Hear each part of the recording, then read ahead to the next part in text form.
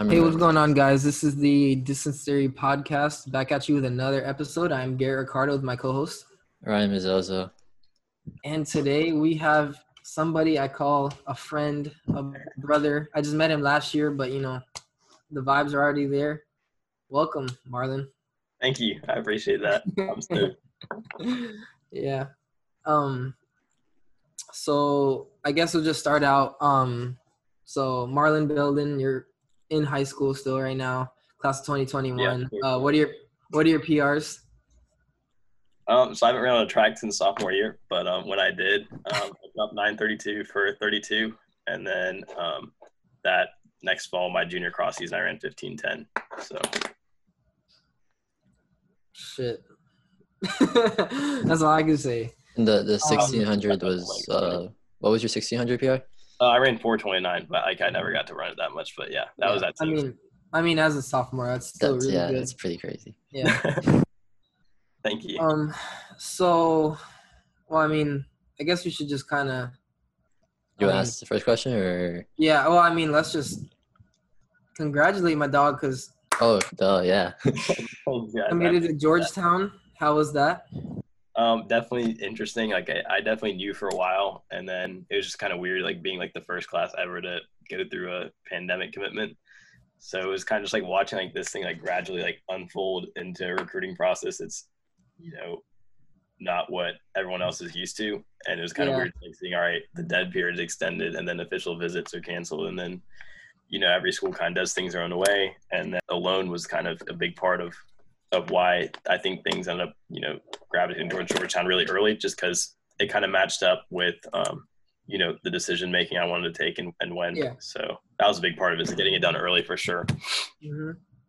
So did you have like Zoom calls with your coach? Like, did you even get to meet him? Yeah, I mean, it was basically like all phone calls. So I never taken an unofficial there. I never met Coach Monty. Yeah, that sucks. Yeah, it's crazy. I mean, it was fine, honestly. Like I accepted it pretty early on that, like, all right, this is going to be something that lasts a while, and, with all the virtual stuff you can do, it's kind of like, what do they do 200 years ago? You just look at pictures that you can have and reputation, and you're like, all right, that's where I want to be, So, yeah. I mean, it definitely does suck because I remember, my coaches were telling me, take every visit you can, take all 5 just so you can, go different places. You texted me like 6 months ago, I went on unofficial to Wake, and you're like, spend all their money. Yeah. You got to, bro. I mean, they're taking you, bringing you on a visit. They're interested in you. Like, when you're never going to get that treatment ever again, like, even when you're at the school, so. Yeah, no, it was definitely like official visits were like something I was always looking forward to, but like it was all about attitude. I was like, whatever, what am I going to do about it? Of course. Obviously, there's nothing wrong, especially with like the dead period being pushed back is huge because, I mean, some guys like they're not going to wait to take an official. They're just going to take the money while they have it. Yeah, and like I wonder how many kids out there right now are like waiting till like May to take an official. And like, that's not a good idea. Yeah, I really don't think it is. Like I don't understand what's worth. Like I get like the atmosphere is obviously extremely important when choosing a school, but I mean, you're going to lose opportunities if you wait until this clears up, Yeah.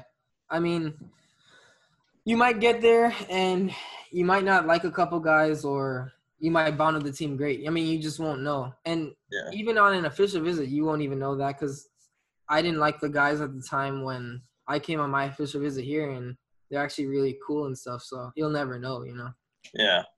No. But for sure. All right, Ryan, you want to start with the first official question, I guess? Yeah. So one thing that me and Garrett are like really bad at is not doing anything that has to do with running. Yeah.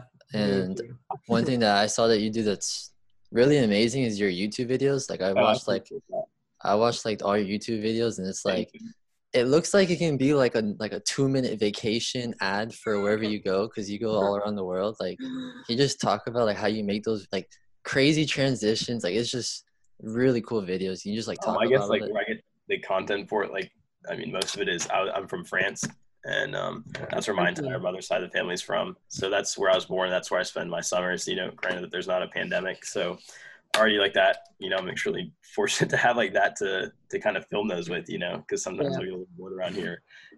in a town with this population. But yeah, I added on Final Cut Pro, which is like something I just kind of taught myself like right around freshman year. I used to edit on my phone. I mean, if you look at some of the stuff from like 2017, I just did that all on my phone with like a free app. And then it's always been like, I guess like a serious hobby. Like people tell me like you should make it into something, and I don't know, it just kind of helps me feel like more well-rounded and like get away from just like the strict student athlete life every once in a while, release my artistic endeavors, I guess. But yeah.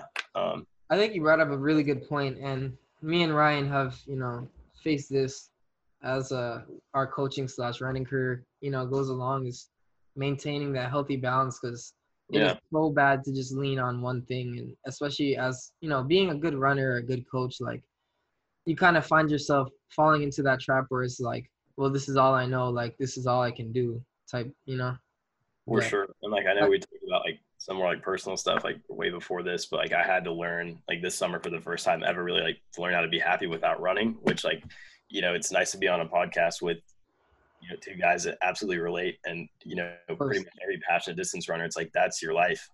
And like, it is like, even all the lessons I learned, like I'm still going to count that as like the biggest part of my self-identity. But at the same time, like, is that kind of risky? Yes. And like being injured for that long really helped me understand like how you cope with things when you can't run, 70 miles a week.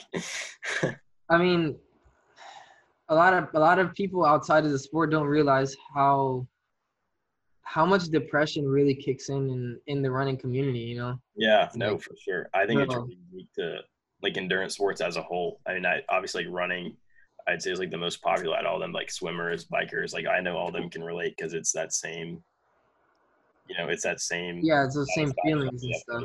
It's addiction, And like that's something I didn't really know till, you really start to take things into another gear and take things serious. Like guys in college, some guys just aren't happy, and I think that's why a lot of guys just end up stepping away from running. Because for sure. I mean, you just like sometimes you'll see guys like hang on to it for till the end of their spiral. It's crazy. Mm-hmm. But by the way, those are some crazy edits. Honestly, even like you did like a couple times videos where it's like a wave, and then like a wave comes and you just transition to something else. Like, yo, how did he just do that? Like, it's so cool. That's all stuff I'd watch like as like a 12-year-old. I'd be like, damn, that's sick. Like, I want to know how to do that. Like, it's so simple. So for that, I mean, like, you have a camera, like water gets on the camera, and then you get another shot and you line it up where water got on the camera, and then the water goes. Yeah. Okay. So that's not even something like you need like, I guess like post-production editing for. Like if you just line up 2 clips, that's all you need to do for that. Anyways. Yeah, I know. Yeah, I think that's really interesting though. Like just how you maintain that balance, and you be freaking surfing. Like I don't know anybody on the East Coast that surfs ever.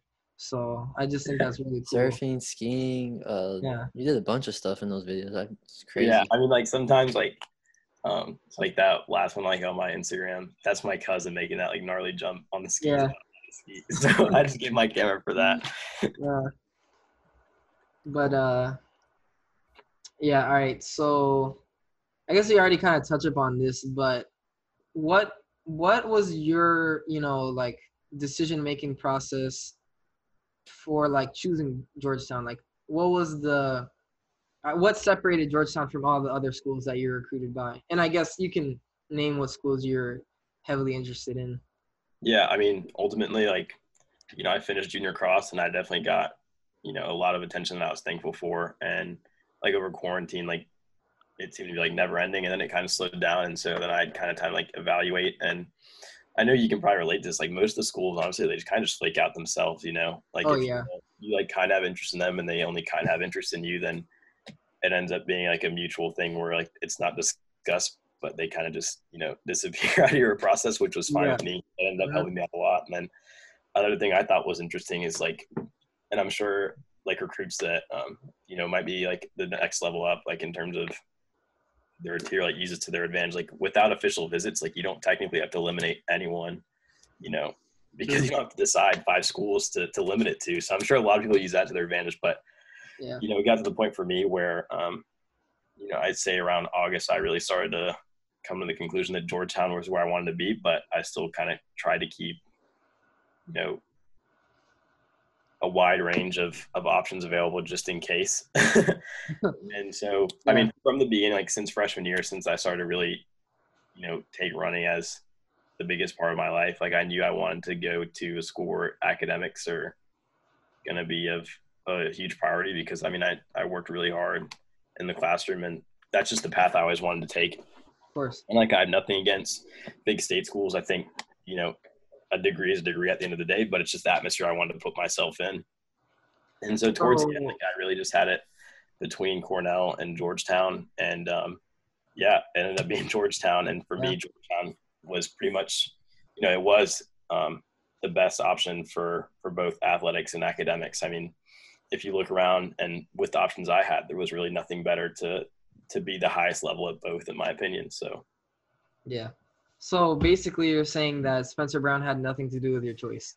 No, I mean, actually, like I watched the videos like a fair amount. Like I was never like a diehard fan like some people, but it took me a while to realize like the connection between like Spencer Brown and Georgetown, DC. I was like, damn, that's pretty dope. Like that's my official visit right there. Yeah.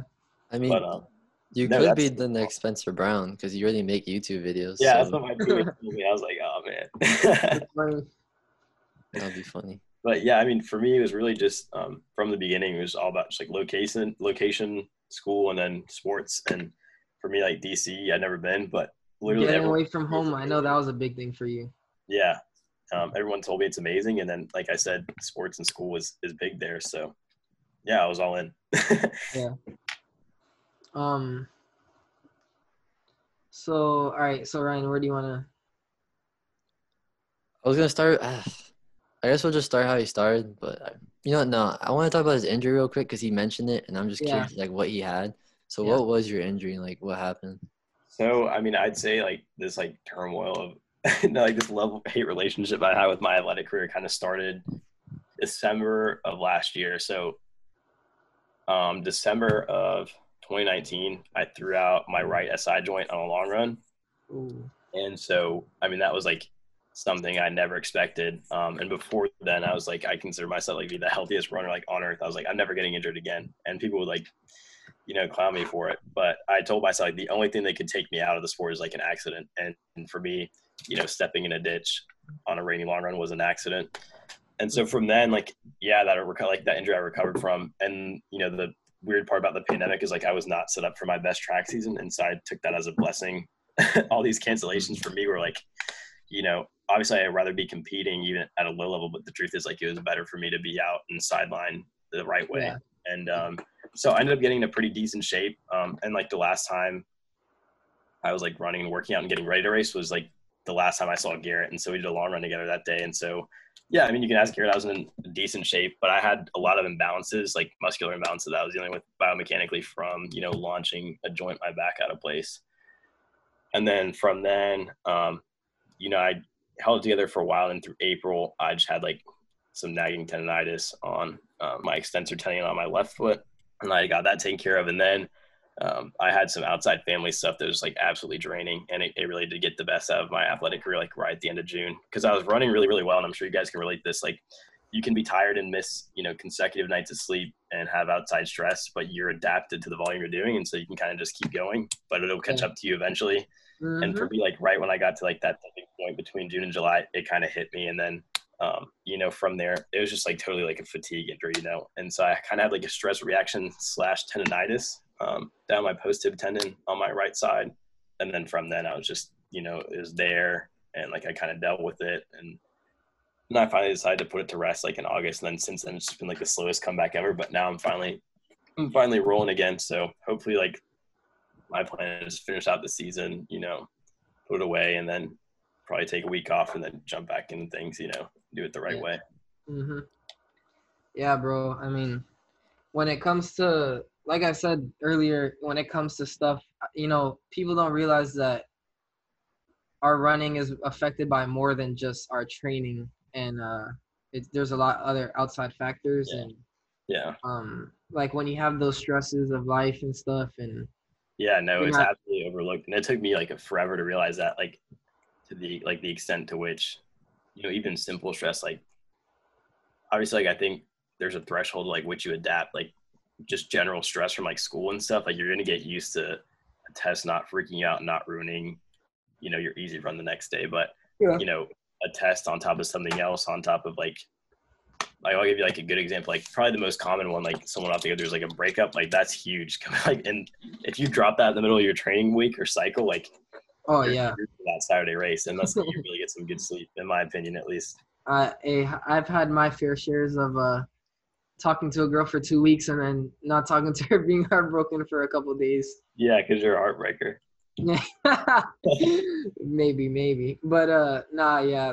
So I remember sophomore year, I went through like nothing crazy. I mean, we're high schoolers, bro. You go through stuff like that, and yeah. I stopped talking to a girl, and I didn't want to run for a week. So, I'm sure it didn't take you long to move on, though. Yeah, no, it didn't. But yeah. Ryan, you look like you want to say something. I was just gonna ask you what kind of got you through those injuries, because like I know a lot of people, like even right now, like with the pandemic, and even some of my runners, like they've thought of quitting and thought of like I had, yeah, just like what kind of got you through injuries, and also just the pandemic, and you had 2 legit serious injuries, Yeah. I mean, in terms of what got me through those, I'd say passion is what's going to drive you forward, no matter where you're at with your running career. And I've been down and out before, definitely not as much as I've experienced like those past 2 injuries. That first one, which it feels like so long ago now, that was first of all, like taking care of the panic. Back to like we were talking about how outside stressors can affect your running career when you're healthy. I think it's the same way when you're healing. If you can't take care of all the energy that's being wasted up here, then you're never going to heal below your head. So that was definitely a big part of it, is learning to manage life without running, so that I could get back to it eventually. And then I give a lot of credit to the PT I see here. He's an expert in this stuff. His name is Kevin Green. I'm like so thankful to have someone like him that's local. And I'd say, although I do credit tremendous amount of my healing to his work, like I've researched countless hours of these injuries myself, and I've learned what works for me. And then it's all about sleep, diet, and rehab. So yeah, that's pretty much all it's been. And then for the pandemic, running when I was running was obviously really important. I think it was for everyone that was healthy. It was great to, although you don't have racing as motivation, training's always there. Like I know that was like, it was trending on Instagram forever. It was like everyone's reposting that thing that says like running is never canceled. Like sure. Yeah. Running's never canceled. Races are, but training isn't. I definitely agree with that. And then I was lucky enough to be in a relationship from like April through just about August, and it was just been like, it's been like a full 6 months of just like character building on my side. And so like that ended obviously, but it was super important to get me through injuries and family stuff I had going on, and it was great. And so now I'm back with myself, back to how I used to be, and I'm ready to keep moving forward for sure. But yeah, that's kind of my pandemic story. Yeah. So it's just basically like looking at the bigger picture, though, right? Like, is that how you kind of like to shorten up? You said what? To like look at the bigger picture, like knowing like, oh, I'm hurt now, but in 6 months I can run again. Yeah. Yeah, for sure. I mean, patience was definitely a big thing. Like, I think every runner, like every passionate distance runner, is gonna have some sort of like obsession of their sport. And for me, like, especially a year ago, the way I look at my training, I was like more than committed, and the smallest inconvenience would cause like the biggest disruption. Like if you told me I had to take a day off, it's not even the fact that like I'm aware like taking a day off won't lose my fitness. It's the fact like I, in my mind last year, would have had the idea of having, June to November, 7 days a week, no days off. And to have like that blip on my calendar where like I didn't run that day would drive me absolutely nuts. And so I had to get over that pretty quickly, being injured for that long. So bigger picture thinking is definitely something. And I'm not any less committed to the sport now. I just see inconvenience as a whole different way. Mm-hmm. You just gotta take them for how they are, bro. Huh? Yeah, so you just gotta take them for how they are, and listen to a couple of David Goggins podcasts, and you're back on your yeah. Yeah, you don't feel sorry for yourself anymore, for sure. Yeah. I feel like overall, like, and the more injured you are, like if you have the right mindset, like the better you get at this. But you definitely, like, as a distance runner, like everyone can relate to, like, you just like make so many excuses to feel sorry for yourself. But you just you can't sit around wasting your time doing that, for sure. Yeah. Ask another question, Garrett. So when at like what point in your career did you realize that, you know, like it's time to take it to the next level? Like I can actually be this runner that, you know, is going to be able to go to Georgetown in the future? I mean, I'd consider myself to be like a relatively confident guy. And so I'd say pretty early on, like freshman year is when I started to realize like how that stuff kind of works. And from then I'd tell people like I want to be D1 when that time comes. So I think it's been a while. You know, whether it was right of me to think that or not is up in the air. But at the end of the day, I knew I wouldn't stop working until I made it. So, but a big part of that is I was aware of the potential I had, for sure. And I had a lot of good people to look up to. So, yeah, I was gonna say. So when you came into high school, what was your running career before that? Did you run at all, or? Yeah, so I actually started way back in elementary school, and I've had the same coach, who's actually was my dad's best friend, and so he's basically like my second father. Yeah. And so he started coaching me. You know, it kind of seems like from birth, because I can't even remember like what my first runs were. Yeah. So I was, you know, really at it in elementary school, and then middle school I kind of took a break, like 5th, 6th, and 7th grade, and kind of like tried some other sports like a lot of kids do, and then 8th grade is when I kind of was like, all right, like I like this a lot. And then freshman year was like, all right, this is my life. And then, yeah, going into high school, like I said, like that's when I got serious with it. And, you know, that's when I was starting to hear like names like Sam Gilman was a grade ahead of me. Colin Baker was a grade ahead of me. And so I had some like, you know, big names to look up to. Yeah. And that was the beginning of kind of like South Carolina, this like distance revolution we've had. So it was cool to see the start of that, really. So your freshman year, you realized your potential, and obviously your coaches did as well, but what exactly were your times? So I really didn't like this freshman year and even sophomore year. I really didn't. I probably knew like 10% of what I know now about running. And so that summer, like I really didn't have the best training. And I started that season. I opened up with an 18-13 on a road race. And then I ended up finishing that season at a 16-17.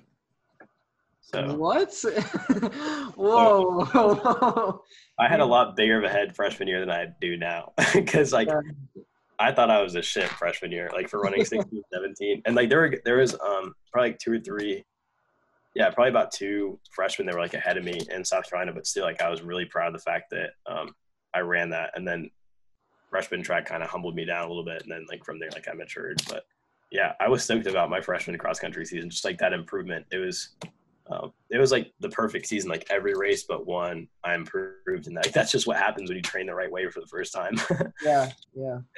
The improvement is just like steady, and then all of a sudden you like plateau, and you're like, well, dang, like what can I do next? And for me, like freshman track, it was kind of like that for me. Like, all right, I was training right, or like at least, you know, better than I had been in middle school, but it wasn't the same feeling as, you know, because there's no improvement like there is like dropping a 5K by like 2 minutes. Oh yeah, I know. It's all relative when you're running a mile instead of 3. So yeah.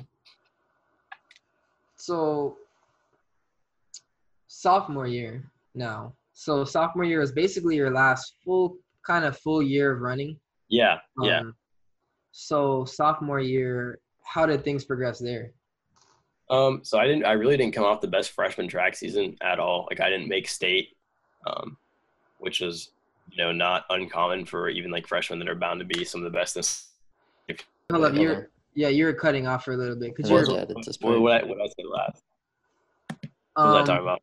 It was the mile. You ran 4:37 in the mile, you said? Yeah, so I ran 4:37 for 1600. I didn't make state, so I was, you know, crushed by that. But that summer, I didn't really have the best training either. I just didn't really know a lot about how to do running, you know, the way I do it now. Yeah.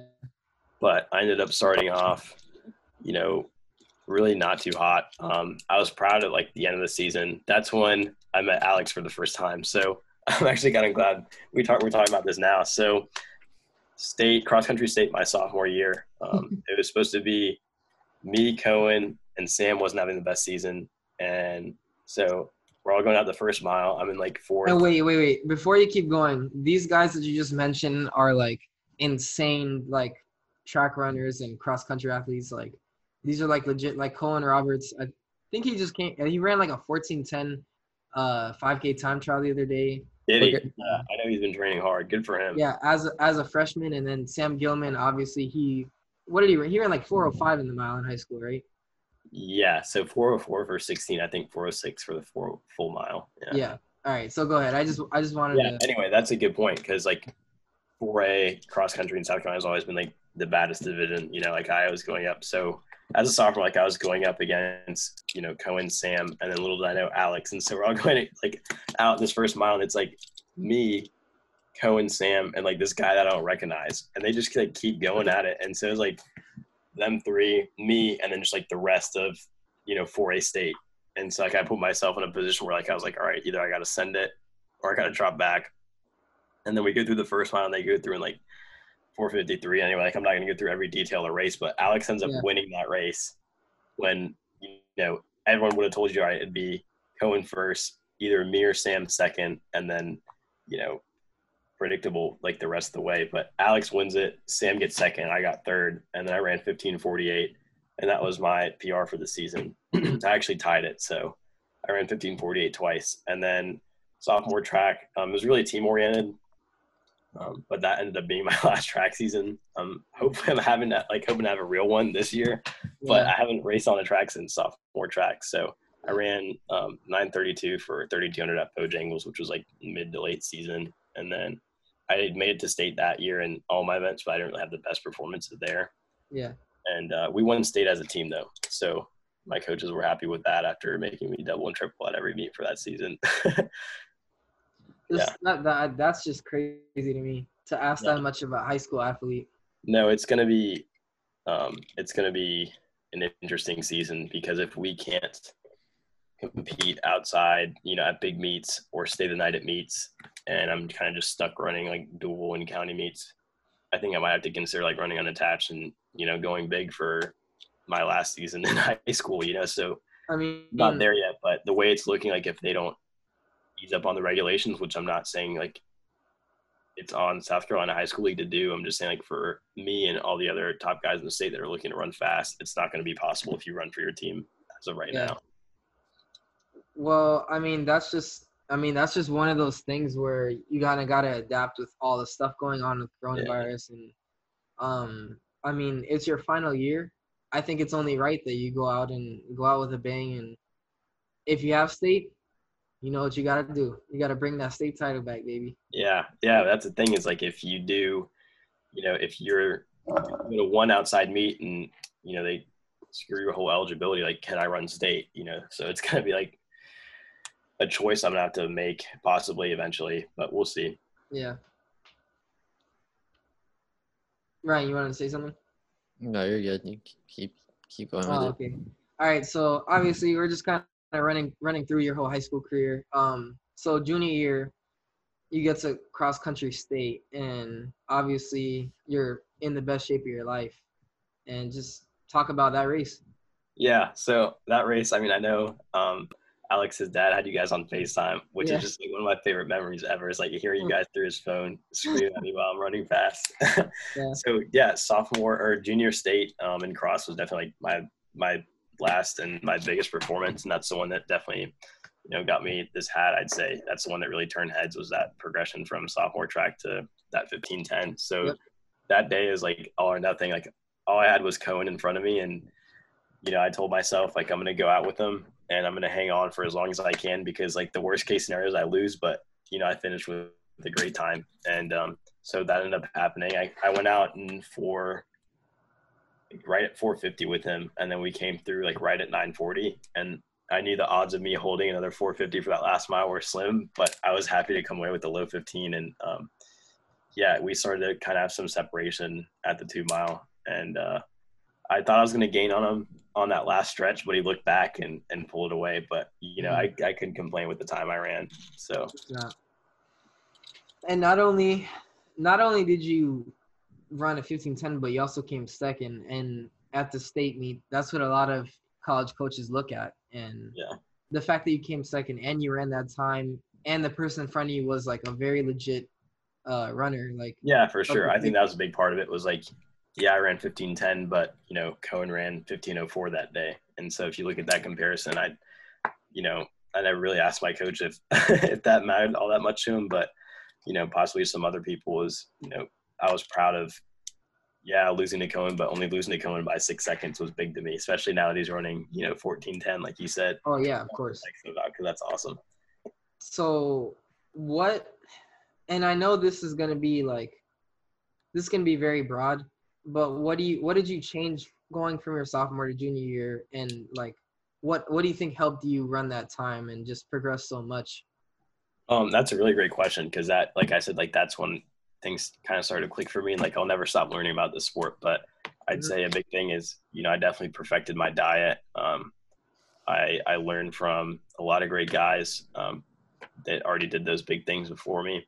I did a lot of research on my own, and I kind of came to the conclusion that like, the harder the work, the better the result. And, I did the right amount of volume for me, but this time I did it right. And I'd say the biggest thing was consistency. I kept it so consistent. That was, the perfect training block. It was a dream. I started in June pretty much from not a great base off the sophomore track. Cause I ran well, but I wasn't running, 60 plus miles a week. I was running like 40, 45. Yeah. And so running, 65 consistently for the first time ever took a lot of, it is. Oh, you're talking to the right one about that. Cause going up to 50 miles my junior year was like, bro, this is the hardest thing my coach ever did. But, yeah. So honestly, like those like June and July, you look at my training log and you would not have predicted a 15:10. It was just slow, easy runs and getting used to that volume. And then I started throwing some decent workouts. But, my best tempo that summer for a 15:10 season was like 4 miles, probably right around like just below 550 average.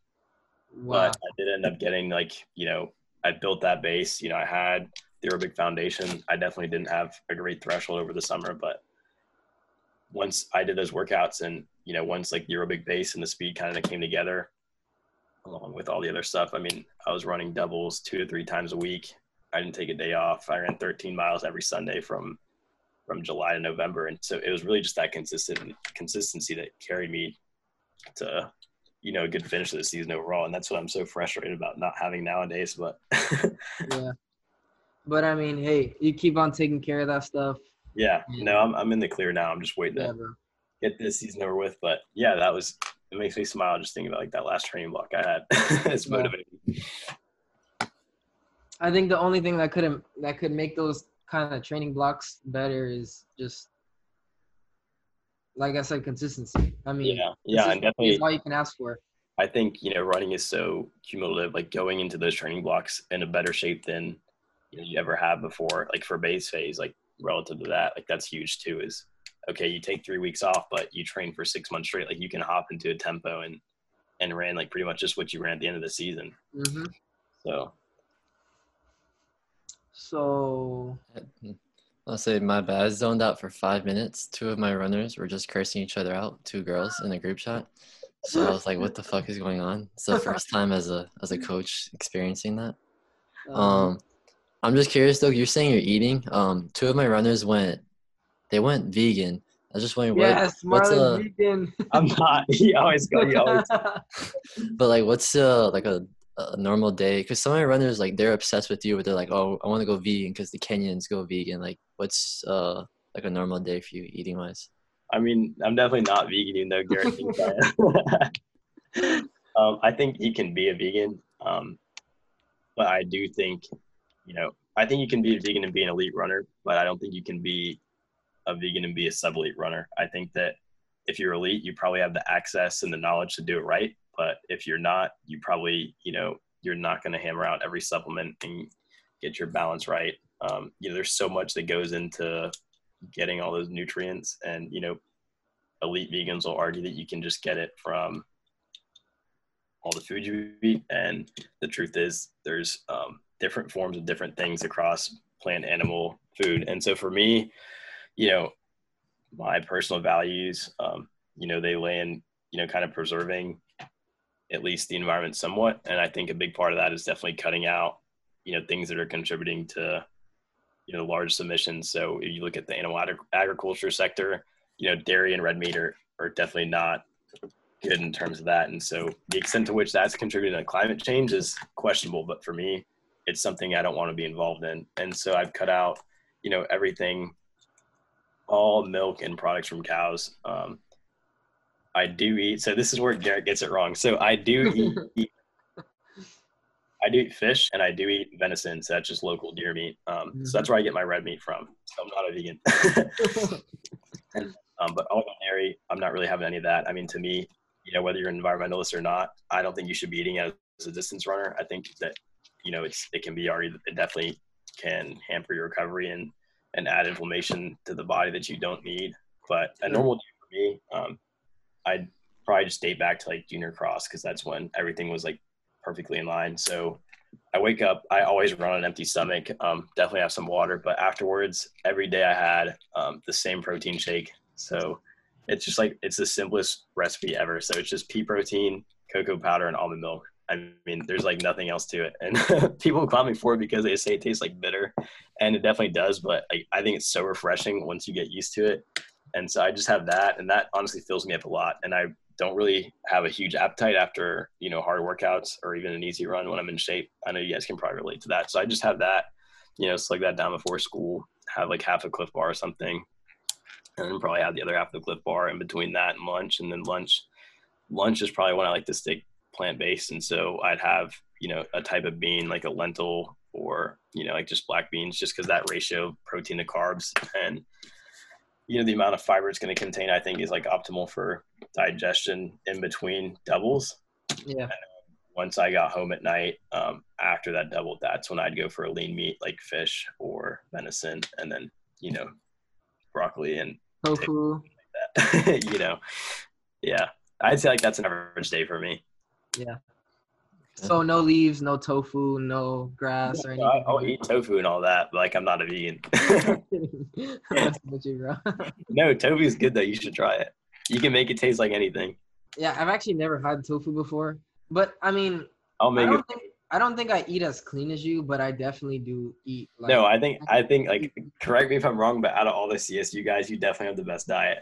Probably, yeah. And I'll tell you who doesn't have the best diet, and that's definitely Alex. He admitted on the podcast. Yeah, the last podcast, if you watch it, he literally just says he eats whatever. Anything. I asked him his cheat meal. He's like, every day's a cheat meal for me. So. Nah, man. Yeah. No cheat meals. Yeah, but that's so good though that you're aware of your body, and because I think diet contributes a lot to performance, and I don't know. I just feel like there's a lot of people that.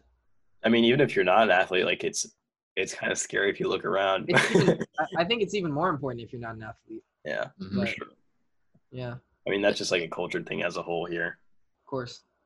Awesome. It is kind of hard to eat healthy though in a Hispanic household. I'll tell you that much. Yeah, very, very, very hard. What are you talking about? You're not Hispanic. You're white. Yeah, I'm not. Nah, I'm playing. Ryan's Cuban, guys. It's okay. Nice. But, like I said, I zoned out for a couple minutes. I don't know if you asked this question. Like I said, I've never seen runners curse each other out, so this is a new thing for me. But because I know you're talking about like freshman through junior year. When did you realize like, oh, I'm one of like the best runners, and like, because your eating and habits and the way you take training really, it's not like you're just talented out of nowhere. You know what I mean? Like you take this seriously. When did you like, okay, like I need to double down and like take this seriously? Like, was it before high school? So I'd say like the mentality of, a champion's mentality. So like I adapted quickly going into freshman year, because like, starting freshman year, like I was definitely not the best freshman. I wasn't really even the best on my team yet, at least for those first few meets. And so then like that, I'd say that's when I got the mentality right, or at least like a small scale, competitive mindset. And then I'd say it's really that transition between sophomore and junior year was probably the biggest. And then I'd say like probably what'll pay off to be like the next biggest one is this one between junior and senior year. Like everything I've gone through these last 6 months, I think it'll really pay off in terms of the lessons I learned once I start running in this track season. So what was like the podcast? What was like the one resource like what influenced you like to go crazy? Like you sound like Tom Brady or some of these like LeBron James, where you just go crazy with everything. Yeah. I don't know, man. I mean, who wants it the most at the end of the day? And so for me, I kind of look at, all right, these guys that I'm competing against, like they're running great, but. Well, where did the motivation, honestly, like? But yeah, was it your teammate? Was it your coach? Was it some YouTube? Was it Spencer from Georgetown? Like, like what was it? You know what I mean? Yeah, I mean, it might sound ridiculous, but I mean, it's honestly, like, it's always been me. I really done it for myself, and like I love making my friends proud. Like, there's no better feeling, but at the end of the day, like, I think the internal reward for me is unmatched. And I know a lot of runners, like for me, like my parents weren't Olympians. They never were athletes. They never pushed me out the door. I love my coach to death, but it's the same way. Like, at the end of the day, like I make a choice to be this great. If I half-assed everything, there wouldn't be a whole lot of people that I think that would, try and do that work for me. I think it's a big part of it is, and I know it's not just, unique to me as a distance runner, you have to be pretty self-motivated, but there's obviously different levels of that. Like I said, like if both your parents were gold medalists, it's a little bit different than someone who just, it's all about love for the sport at the end of the day, winning, losing. And I think it's unique to me is like, I could never race a day in my life again, but I'd still train just as hard because I love it that much, like running's fucking awesome. Yeah. Honestly, I met a lot of people, but I always thought Garrett, out of everybody I know Garrett loves running, but you guys are neck and neck. Yeah. No, I see that in Garrett for sure. By the way, I think we potentially just got how Joe Rogan has a Joe Rogan by day, podcast by day, podcast by night. I think we got that just now when Ron just said that. Running is fucking awesome. I think we got to put that at the beginning of our podcast now. They already got the logo for us, so now we're perfect. I love that. That'd be awesome. Yeah. So, other than that, well, let's just talk about goals for your senior year. Yeah. We haven't talked about that. Especially since you didn't get to run track. Yeah. So, I don't know, man. Actually, real quick. What's your training looking like now? I'm interested because you don't have Strava, and I wanted to know. Yeah, no, I don't publish my stuff, man. I've never been the one to like post like my long run on my Instagram story. Not calling anyone out, but that's not wow, you're just calling me straight out. Can't let no mid-distance runner have their fun, man. Right now, I ran like 4 workouts total, and like I would never tell you what my workouts are like 4 months from now, but just because I'm like in doo-doo shape. So I ran like 1,000s the other day, and I averaged like 318 for the first 4, and then I ran like 308 on the last one, and I'm running about 30 miles a week right now. I was kind of just like, because I can only increase by 10% a week, coming off that injury, and that's something I've never limited myself to, but I knew I had to do it the right way. But I'm running 6 days a week. It's so simple. Now I've had to race, and so I don't want to beat myself to the ground, so I'm only doing like 1 workout a week because that's literally all I can handle. I pushed it so hard. Coming back and like actually being in practice for the first time was like these last 2 weeks, and I did a work in a week cycle. I did a workout Saturday, a workout Tuesday, and then I raced Saturday, and I made the choice not to work out Thursday that week too, just because like I couldn't even walk Sunday. So I have 8 more days of this, and then like I said, I'll shut down just for a little bit to reset, and then do it the right way and keep things secret. Yeah, true. I'm glad you know your limit, because boy, I tell you, I don't know how close I was to injuring my senior year, but I was going through some pains in my legs, and I thought at one point I had a stress fracture in the middle of my season, and I kind of had to take a step back and be like, is it really worth it? I'm going to college in 4 months from now. Like, should I really, push it over that limit? Because it's one thing to be hardworking, but it's another thing to work hard but work stupid, Yeah, for sure. Train smart and hard. Yeah, exactly. But yeah, So my goals for track season, that we were touching on before. That's a good question. I haven't really thought a whole lot about it just because I've been trying to get through everything that's happened and get to the point where I can actually train for those. But I don't know. Whenever I make goals, I don't usually say like, I know guys will be like, yeah, I want to run like 9:20, like right on the dot. I always like say sub something just because I don't want to like get to that and then stop, you know? of course. I know. I guess I'm not really throwing out any numbers or goals or anything. Like I just don't want to. I don't want to. They don't need to be measurable. They can just be, you know. Yeah, I mean it's pretty general. Like I want to be the best that's out there, and if I have to lose a couple guys, that's the way it is. But I want to know that I did every single thing I can to be at the top.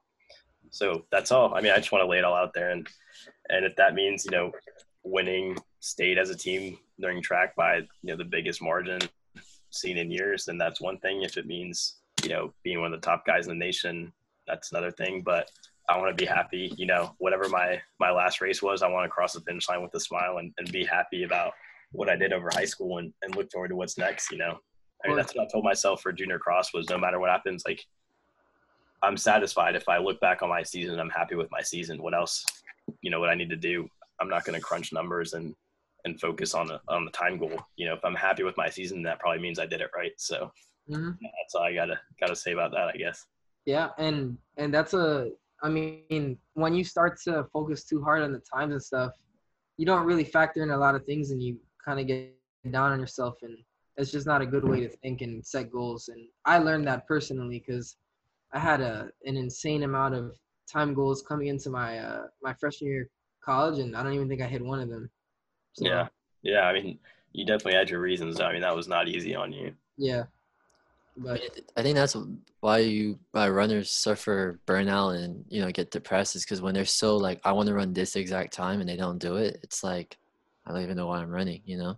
Yeah. And I was gonna ask you, since you got injured, do you cross train?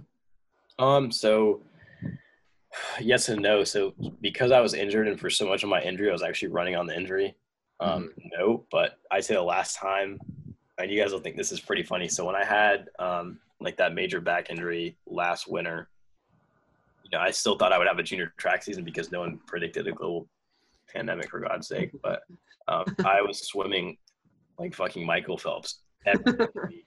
And like I would go in and do doubles, and I'd say like the most nuts workout I ever did in the pool was because like I couldn't for a while, I couldn't even use my legs to swim because I had to like isolate my back.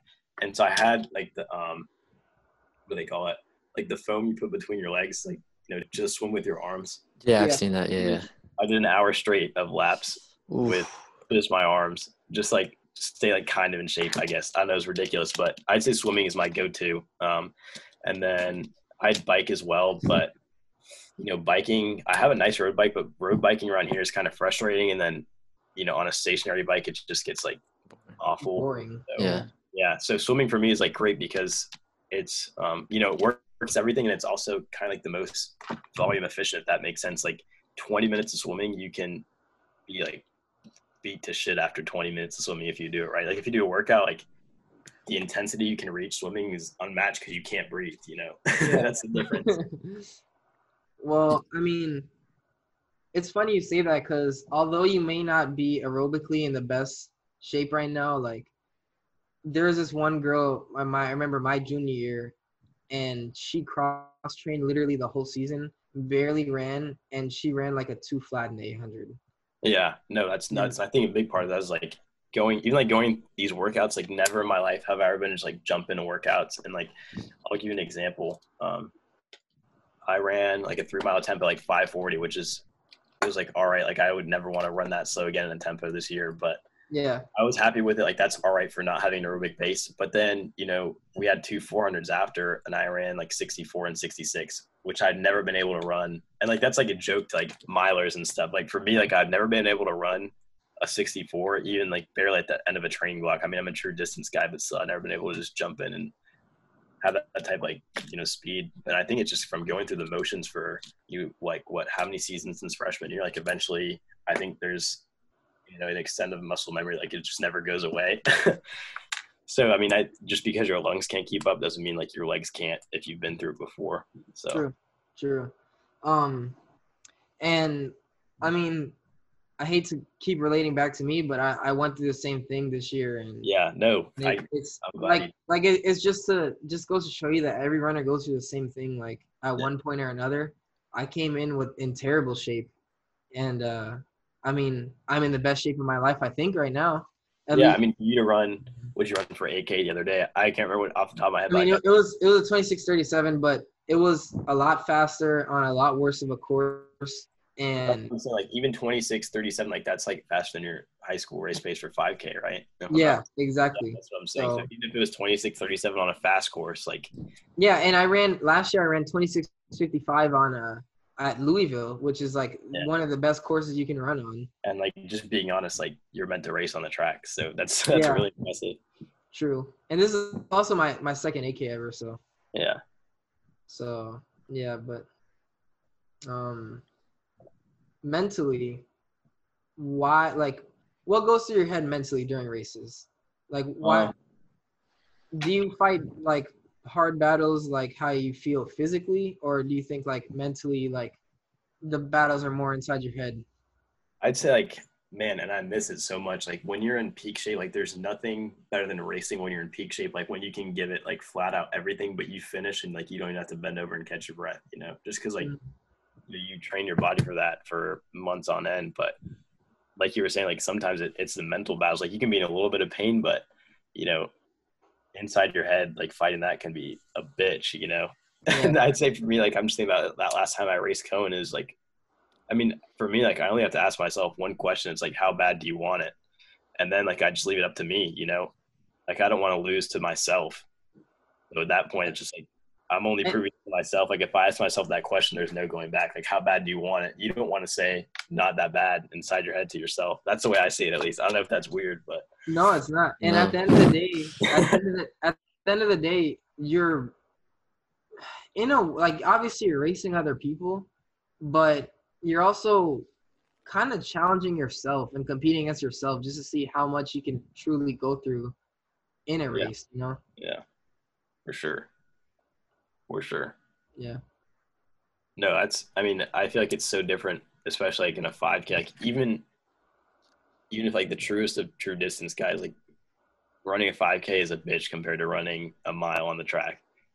Like, yeah, for sure. You know, like the gutsiest races ever, you know, 5K is going to be harder on a cross country course than a mile mentally every single time. Maybe not physically, but the battle you're going to fight inside your head, like, and for me, like it's odd because for cross country, like the hardest mile for me has always been, you know, mile 1 going through mile 2. And then for some reason, like that last mile, I feel like, you know, the training starts to kick in and the adrenaline starts to flow. And so it's like kind of numb, but running that second mile on a 5K, and I'm sure like it'll be the same way in college for double the distance.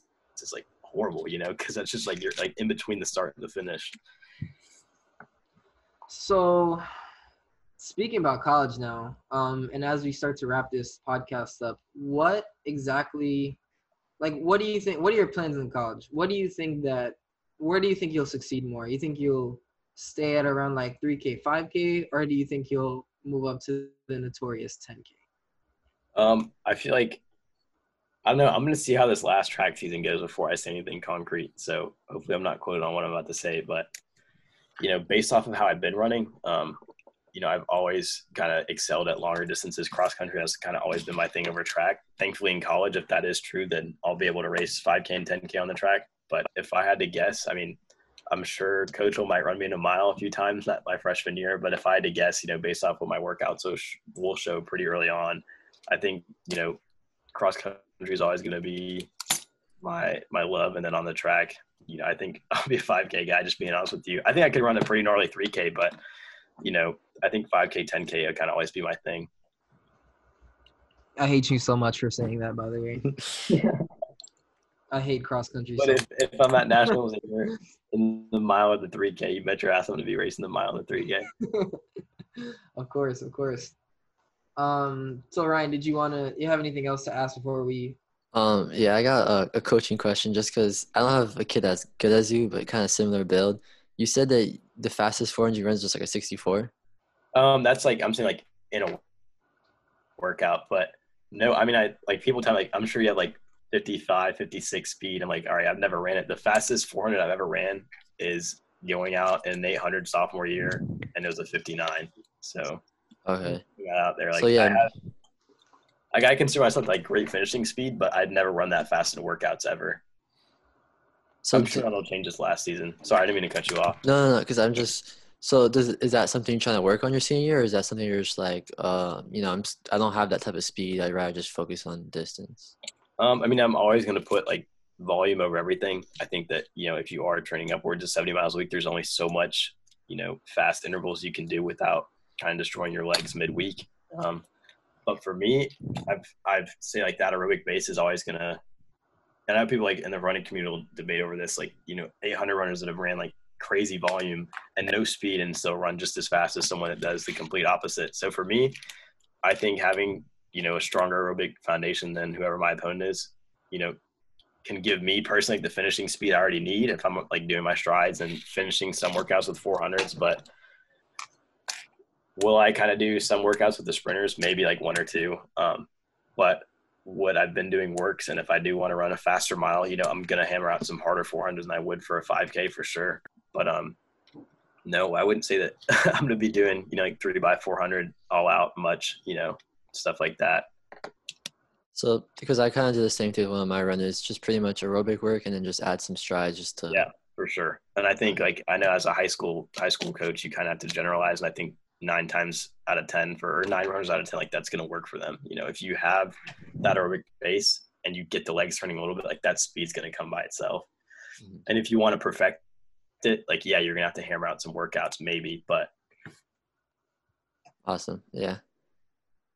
All right, Gary, I'm good. That was my nerdy question I had to ask him for me. I was gonna add on to that. I feel like you don't necessarily need. I mean, obviously, I think as long as you take care of strides and doing a little bit of faster leg turnover, I think as long as you have that, you should still have, you know, a decent speed at least for the mile and up. Yeah. Maybe not for the 800, but. Yeah, that's the thing is like, yeah, I'll run the 800. Like my school record's a 157. I think I could run like 155, 156 off of just like no speed, like just like basic thing I'd be doing for like a while. Then you got some speed on you. I'm saying like a 155. I've heard of guys like running like 149 their sophomore. Like that's not crazy speed. Like like fun. I'll be really happy with 156 for a distance guy because my school record is 57. Like I'll run the 4x8. Like I'm really like for like shorter distances. Like I'm gonna focus on the mile obviously, but I'm not going to go balls to the wall to run the best 800. Like, I'm not going to go balls to the wall to run like 154 instead of 155, you know, which like I don't even know if I could do, but we'll see. You scared? You want to race me? You scared? I mean, I'll race you. It's up to that. I doubt I can catch you in a college 800, but I'm up for a challenge. So. Hey, we'll see. But all right, guys, we're going to wrap this podcast up. We're gonna, you know, we like to do our all-out kick round every podcast and just ask some rapid-fire questions. You don't necessarily have to answer it as fast as possible, but I just some general questions. I kind of cut like half of them out, so I didn't really finish. But before we finish that, I want to thank Marlon for the Distance Theory logo. That shit's awesome. Mm-hmm. I did my best. I'm not an expert in Photoshop, but because the logo we had before was pretty bad. It was just a picture of a track and just our names, so we appreciate it. Oh yeah. Yeah, and Ryan spelled my name wrong like 8 different times. I spelled your name wrong on the first. I didn't know you had 2 T's at the end of Garrett. Shit, that was only 1. It's okay, bro. Me too, man. I got the last name right though. Yeah. So obviously cross country is your favorite, but what's your favorite track event to run? Yeah, honestly, I'd probably say like the mile's the most fun, but the 2 miles like my favorite. Okay. So what's your favorite track event to watch? Oh, to watch? I'd say definitely the 800 or the 4x1. Oh, I thought you were going to go with the 4x4. I mean, I think, yeah, like in high school, yeah, the 4x4, but in the Olympics, like I think the 4x1 with like Jamaica, USA, great. Like that's the most exciting thing you can watch is an Olympic relay for like sprinters at least. But high school, definitely 4x4 at the end of the day. Like that's always going to be the most hype race. Hardest workout ever. Hardest workout. I know I'm supposed to answer these as fast as I can. Oh, you're good. Nah, you're good. I'm gonna have to think about that one. Probably, I'd say like anything with like 1K repeats at race pace is gonna be pretty damn hard. With like at race pace? Like if you do, or goal pace at least, like kind of in that range with like 1 minute standing rest, like those are gonna be tough. So like what average pace would that be? Like 240s? No, not 240. No, Gary. Maybe. I don't know. What, 302? Race pace. So I mean, yeah, for 5K, right? For a 5K. Yeah. Like if I were, like, I'm saying I can do race pace with like a minute standing rest for like 6 of them back to back to back. Like if I were like slightly like below that, kind of like at threshold with the minute standing rest, like I'd say those are bitch to run. Okay, you scared me there for a second. I actually meant like in it, because when you say race pace, I'm thinking, dang, you're doing that at mile race pace? No, not never mile race pace. Okay, no. Okay. I'd say I'll be damned if I can run 6 by 1K at my mile race pace. Yeah. And then I guess this is the final one. No, not the final one, but second to last question. What's your favorite pair of running shoes? Oh man, I feel like this should be an easy one. I'd say because I like that like certain pairs of shoes for certain things. I'd say I'll just go by like each category. So my favorite flat ever is an Ultra Vanish, and then my favorite like everyday trainer is probably the Kinvara, and then my favorite like long run shoe ever is probably the first Pegasus Turbo. I was gonna say, dang, no Nike. Yeah, no Nike. I'm gonna have to be running Nikes. So no, I love the Pegasus lineup. Yeah, I'm not a big fan of the last few. I'm not really a big fan of the 37s, but for junior cross though, I trained in 2 pairs of Skechers. I had the Razor 3s and the Max Roads, which were great. Like I love those to death. I just haven't ran them for like forever. I can honestly, that might be my favorite shoes. Those 2 Skechers I ran were awesome. And so last question, what's the proudest moment of your running career? Oh man. I'd say probably I don't know if I could pick just one. I mean, like I feel like every race is like the proudest moment, but probably not sound like cheesy, but like probably, I mean, I'd say probably the 15:10 was something I was pretty proud of. Yeah. Because like it didn't really like set in at first, but I was like, damn, like that's a big boy time. For the first time ever, I told myself that. Like I was like satisfied with something I ran fully. Yeah. And it doesn't even have to be like a running, because I mean, it could even be you committing to Georgetown and your hard work finally, paying off. Oh, okay. You meant like in general, like to do it. Yeah. Yeah. That could be anything. Yeah. I mean, that's definitely like, that's always been like the dream. And that's definitely like probably one, like besides like running for running itself, it getting me to where I want to be in terms of like, my dream D1 school, that was definitely huge. And I talked like all my friends' ears off about it since freshman year. So I'm sure they're all pretty happy about it too. Of course, bro. I was extremely happy for you. I'll just tell you that much. Yeah, I appreciate that. I'm so excited to like be in the NCAA with like all you guys now. It's crazy. Yeah, I know. And honestly, we probably will race each other at a couple of AKs. Yeah. I mean, especially like as you guys like form like this baller squad. Yeah. But all right. I mean, if you guys don't have anything else to add on, anything you want to shout out, like your Instagram, anything? YouTube channel. Nah, nothing. Nothing, man. I'm good. All right. Well, I just want to thank you, Marlon, for coming on the podcast with us. Yeah, obviously, I mean, I think this is a great episode. That was so awesome. I'm so happy to be here. Sound like freaking Kevin Durant in his MVP. It's so fun. I love that last part. I was like, those rapid fire questions, like that's cool. Yeah. But all right, guys, we're gonna wrap up this episode of the Distance Theory podcast. I'm Garrett Carter with my co-host Ryan Mazzozo and Marlon Belden, and signing out.